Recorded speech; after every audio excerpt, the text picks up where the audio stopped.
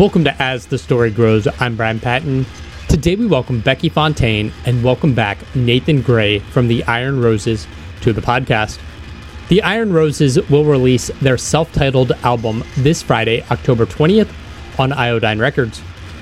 Becky and Nathan talk about how the Iron Roses has transformed into a full-fledged band and how much freedom and inclusion that has brought to the members within the group, finding joy in being yourself, fighting hatred with hope, and more.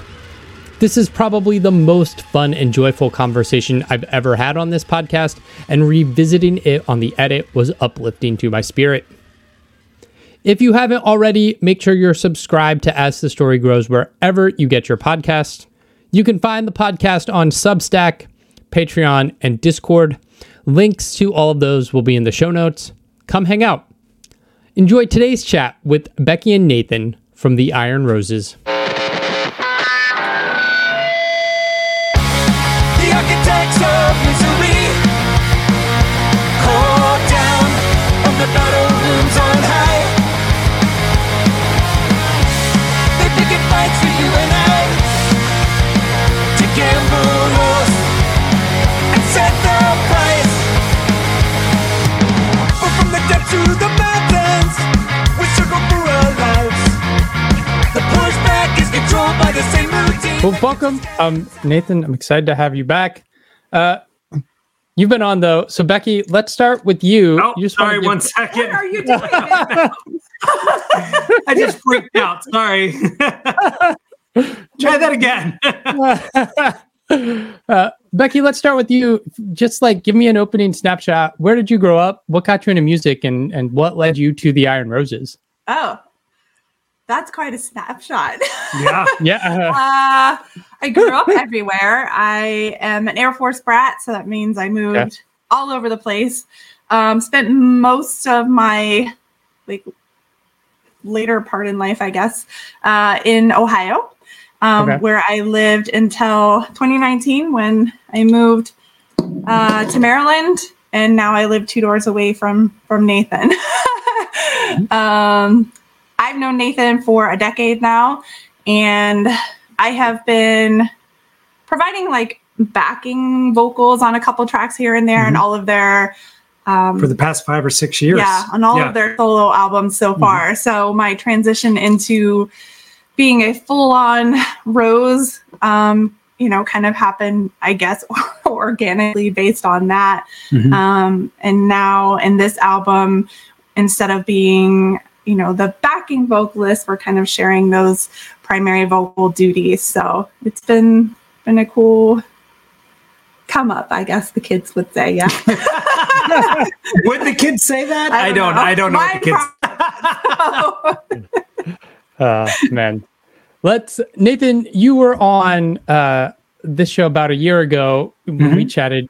You had just made the switch to the Iron Roses full time. How has the response been in changing and just being like, this is the band? It's been awesome. It's been absolutely incredible. I think that a lot of fans had sort of the same issues I did with what was going on, because I think with the solo stuff, there's a certain expectation or idea of what solo stuff sounds like. And not only that, but I just wasn't really happy with only putting forth my part of what I do. I like working off of other people. So when I decided to switch over to Nathan Gray and the Iron Roses, it was like, wait a minute. No, this still doesn't feel right, because it sounds like a blues band, number one. And when you do Someone in the Somethings, it's always, I don't know, it just doesn't sound right. And it always sort of, although it gives the rest of the band sort of more autonomy, it's still a backing band as opposed to everyone being involved.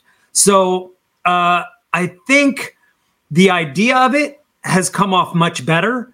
And then now that people are even hearing it, they're like, oh, well, this all makes sense now, So I think it's been wonderful, the feedback we've been getting.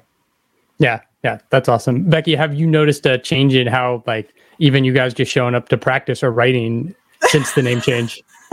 Yes, because it's funny because when Nathan talks about when it still was Nathan Gray and the Iron Roses, I know I can't speak for the rest of my band. I can make assumptions, but I know for myself, it felt still like, well, what's my place in this? Like, if I am an and, what autonomy do I have, or what's my place? Like, how much can I insert myself? I know for me personally, it was even like translating into our live show where I was afraid to leave the mic stand. Yeah. And now I'm like a maniac. Kept standing back behind me. Like, I'd look back like, what is she doing back there?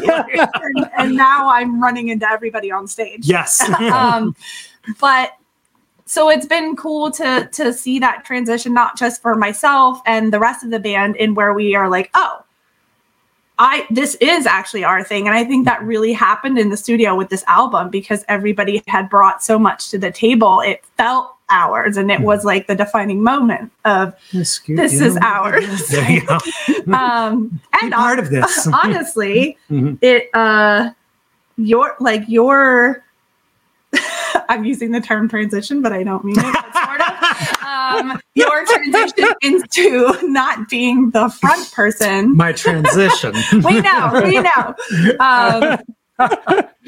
Letting go of control. Yeah. Like that has been something that I've watched you do too, like, which has been bravo, man. Because I know that was hard for you, but that's been part of our whole kind of becoming as a band. Yeah, you guys feel, maybe not speaking for everybody in the band, but you're not as replaceable. You are the band, and like, correct. You're damn right. Yeah, don't forget it. And it's funny, even in this band with forming it. Okay.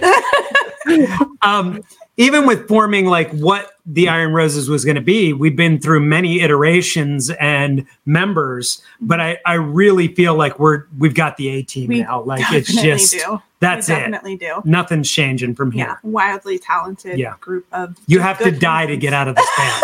Yeah. That was morbid. Sorry. It really was. Also, in that year, since we chat, is about a year ago, but a little more than a year, that was your coming out as gender non-conforming. And from a completely outside perspective, like, there's so much joy, I feel like, in just like press photos and videos, like talking to you now, like there's a joy. Do you have this like freedom now of just like fuck, I'm finally who I want to be? Like, right? Like it's like super fucking annoying. Tamping something down. Yeah. I'm like annoyingly joyful now. It's ridiculous. I just posted about it the other day. I checked my blood pressure. I'm like, my blood pressure is down. What the fuck is going on here? Like, it's like I've had high blood pressure for years, and then all of a sudden it was like, yeah, we're good now. But it's been great, and it's been so, I guess, obvious for everyone that sees me and what I'm doing that I'm a completely different person at this moment, and not just by the way I look, but the way I feel and the way I present myself and the way I act. Like, it just, it's been awesome. It's been awesome. I had no idea that's all I had to do. Like, it's like, oh, that's it. Okay. All right. Yeah. That was easy. Yeah. How has the scene response been? Because, hardcore and punk doesn't have a great track record in being the most accepting people, even if they want to say, like, we're open to everybody. Like, that's not really true, right? Right.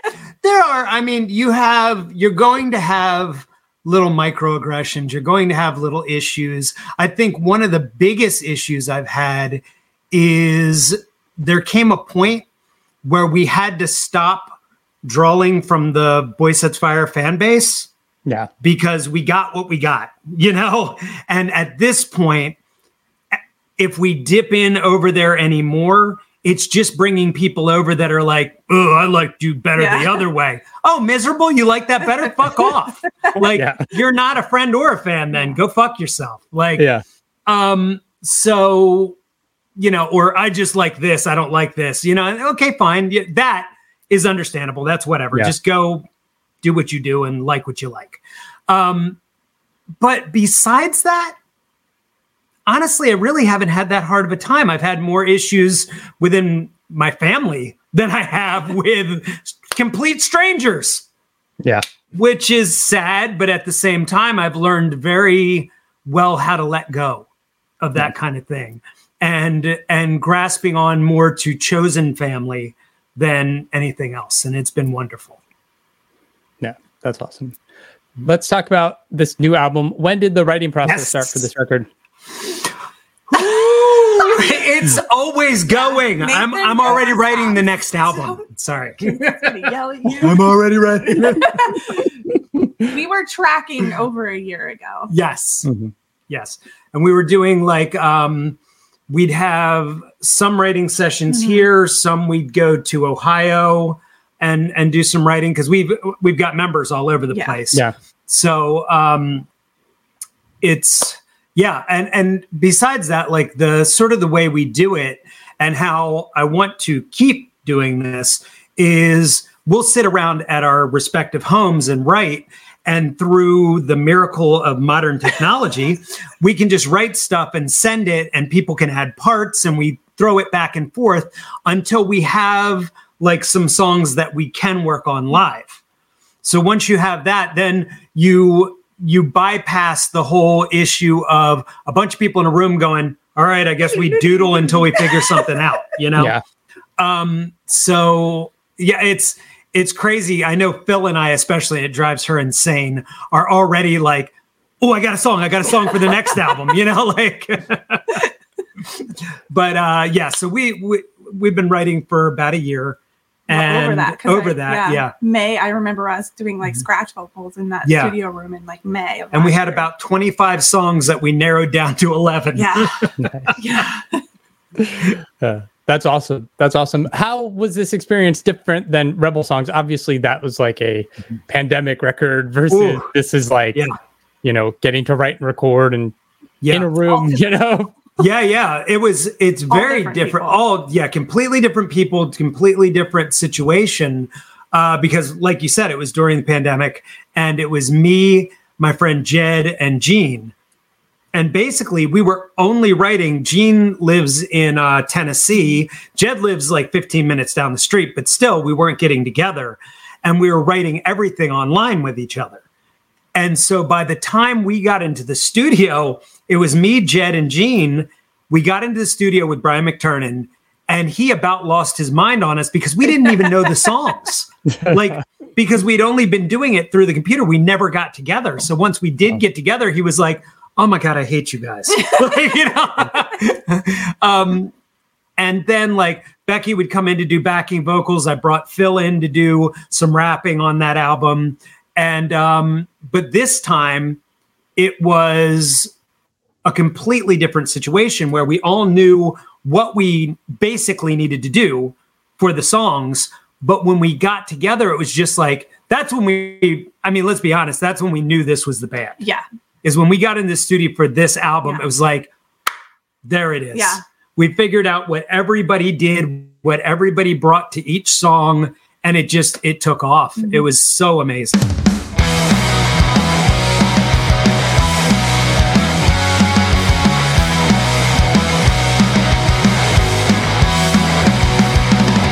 Young punks on the outskirts of boredom, tearing down what the parents taught them. Life of the party, dancing on your grave tonight.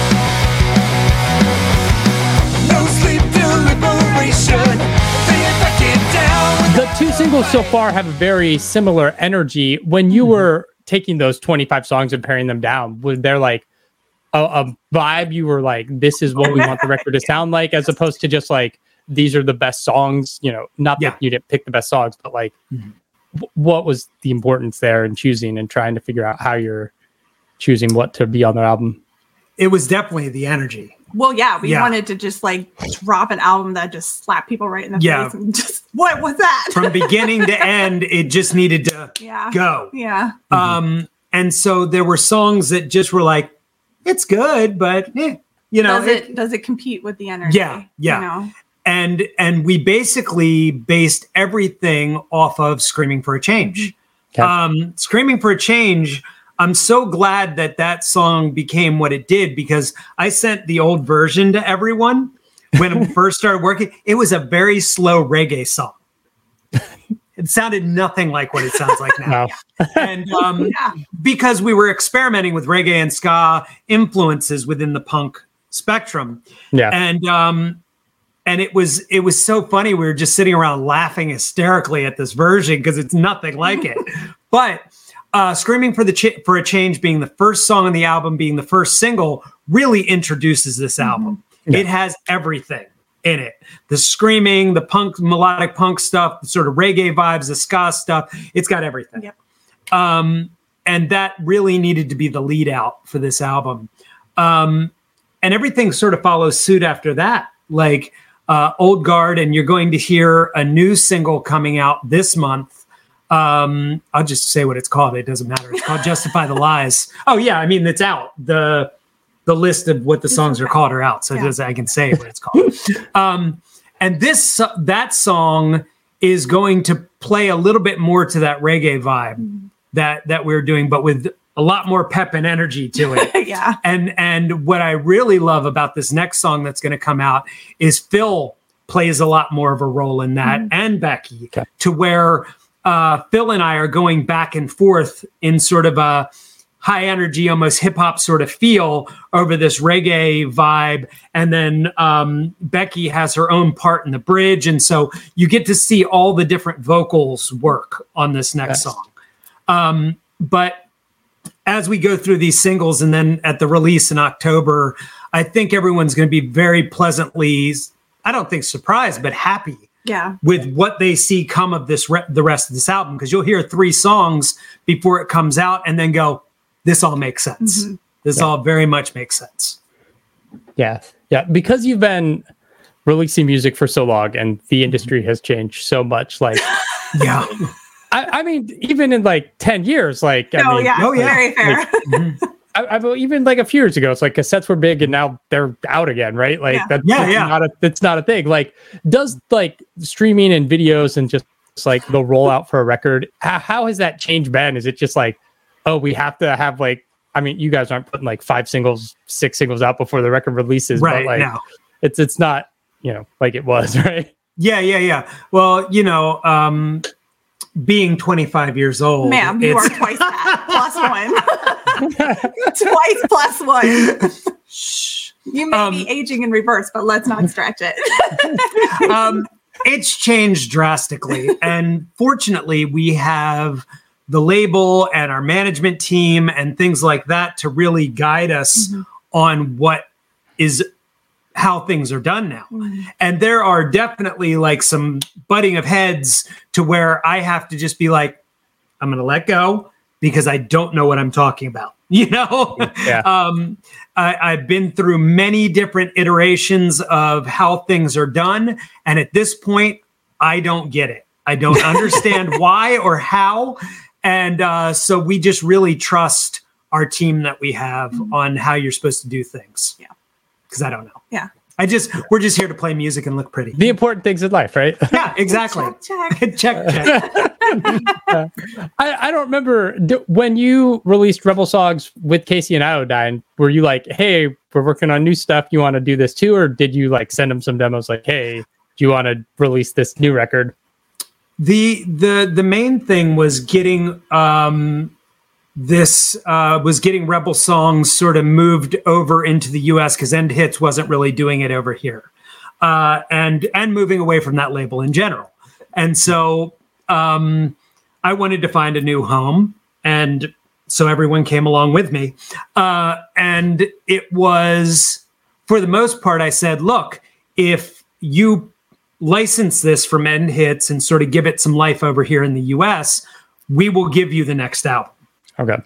And so that's pretty much how it worked. And that was sort of the agreement was, okay, we've got one album after this that we will definitely do together. And then we'll see what happens after that.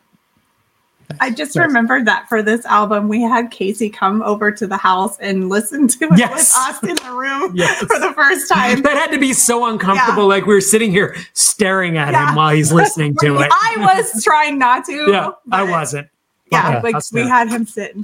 and listen to it for the first time with us. That's awesome. He's good people. He's good people. Very good Wonderful. people. Yeah, he doesn't live far from me, and it's like we're gonna hang out sometime, but we have not hung out yet. So Yeah. Well, adulting. It happens. It's how being adulting an adult happens. works. Yeah, yeah. Yes.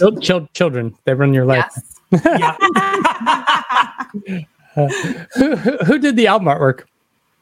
It was Chris Hammer. Hamer. Hamer. He goes by Urban. He has a handle called Urban Pop, where he has a comic bookstore. He does amazing art, and we knew that we wanted this album cover to look very different to help, pull the narrative away from like Nathan Gray and the Iron Roses, and so we wanted it to be not centric around like our faces or anything along those lines. And we've both been obsessed with his work for a very long time. So we just said, hey, do you think he would do this with us? And he was stoked to do it. And I am obsessed with the way it came out. We definitely wanted to create a whole, because you'll see the t-shirts, everything are his art. Yeah. And wanted to make everything around that style and bring, because it has the same energy as what we're doing. So it works perfectly together. Yeah, It all tells a story. Yeah, did you give him a direction or for the artwork or? Yeah, I mean, we basically said what the album's about, what we're looking to do, and when he came up with the guy with the rose head, sort of like it just made so much sense. This like almost like corporate America and this flower blooming, whether it wants it to or not, He's a little panicked. Yeah. What is happening? And that fighting back with beauty and joy against something so stifling and awful is it worked. Yeah. Against the suits. All right. Don't get me started. I won't. Oh, I know. No.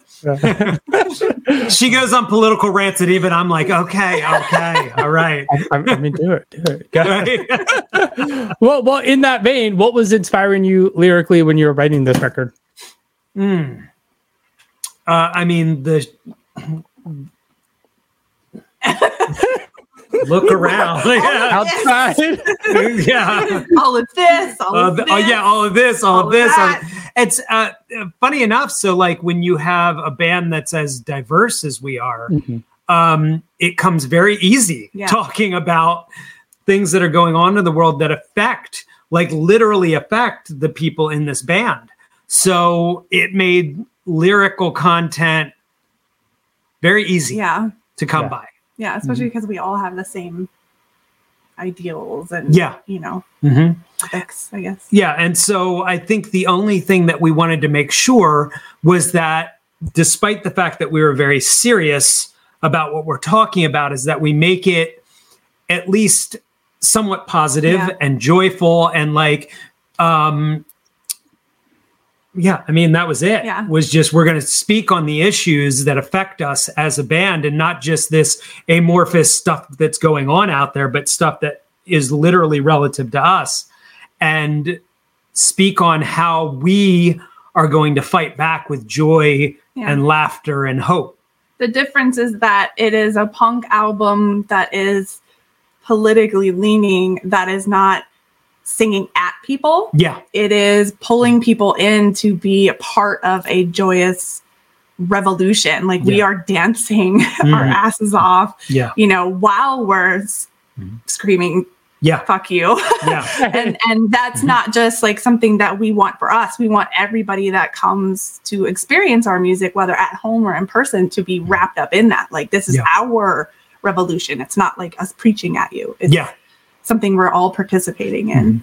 Right. It kind of writing lyrical evolution where you used to be like, oh, I'm so angry, fuck it all. And now it's just like, I'm still angry, but we can fight back with love and hope and joy. And the world could be better, even though these assholes here are trying to fuck everything up.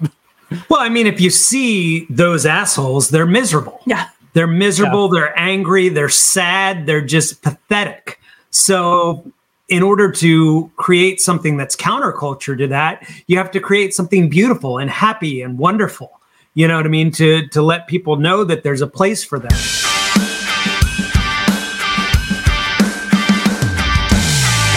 is never as it seems when you breathe it and you clamp down. We gotta It's all too easy to get lost when you're living in a white town. When the cops come and your kids ain't disappearing anyhow. Heaven's never as it seems when you're privy in the clampdown. What's the rest of this year look like? I mean, you always playing shows, always on tour. Like, Yeah. We've actually, it's funny because like during the rollout of this, we've cut back a little bit, just sort of waiting to let things get rolling a little bit. We are doing a little run down to Fest and back. We're actually playing 2 sets at Fest this year. One, we'll just say regular and one acoustic because we're utilizing our entire band in both sets. Yep. And Our drummer switches to keys for the acoustic set. our brand of acoustic is still insane. Yeah. So do not miss that. The album release show we have an album is in release show in Richmond, Virginia. On the 20th, Yep. day of, which will be awesome. So yeah, we're doing a few shows between the album release date and Fest. And then December, we go to Europe. Yes, we do. Mostly Germany and Switzerland. Yeah, back there. And then we'll see what happens. Like, I think we're looking to go out as much as we can towards the end of the year, once the album's out, but not too much, and just sort of see how the ball gets rolling, and then into next year, hopefully we'll just be out forever. Yeah. Is it tough to balance that? Like, all right, we have this album coming out and we're excited to play these shows and be on the road, but also like you guys are always writing new songs and like, yes, be excited about new stuff too. You guys. New songs. Ding, ding, ding. It's. I think also it's difficult to hold yourself back a little bit when you just want to get out and just tour. Because once again, we have learned that's not how it works anymore. It is Yeah. not. You don't go out and tour the U.S. to get, an audience. You have to do that here online and create that audience in order to create a demand to go on tour. So, and that's foreign as shit to me. Yes. Like it used to be like in the mid 90s, that's how you got big. You went out and you toured and starved yourself to death to like make it work. And now you could do that for years and no one's going to give a shit. You have to work on whatever brand this is online or whatever. It's exhausting. It is a big shift for you, but you have really done well. Here we are. Goodbye.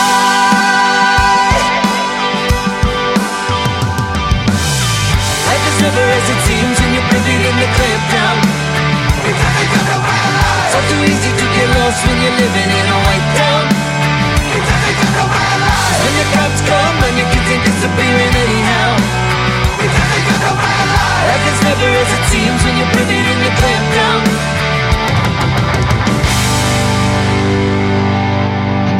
Thanks for listening to As the Story Grows. Our intro music was written and composed by Jeremy Hunt. The As the Story Grows theme is by Bob Nana.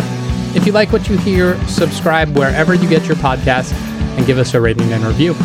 If you'd like to support the show financially, you can join us at patreon.com/asthestorygrows. Be a part of our community and join the ongoing conversation over on Discord.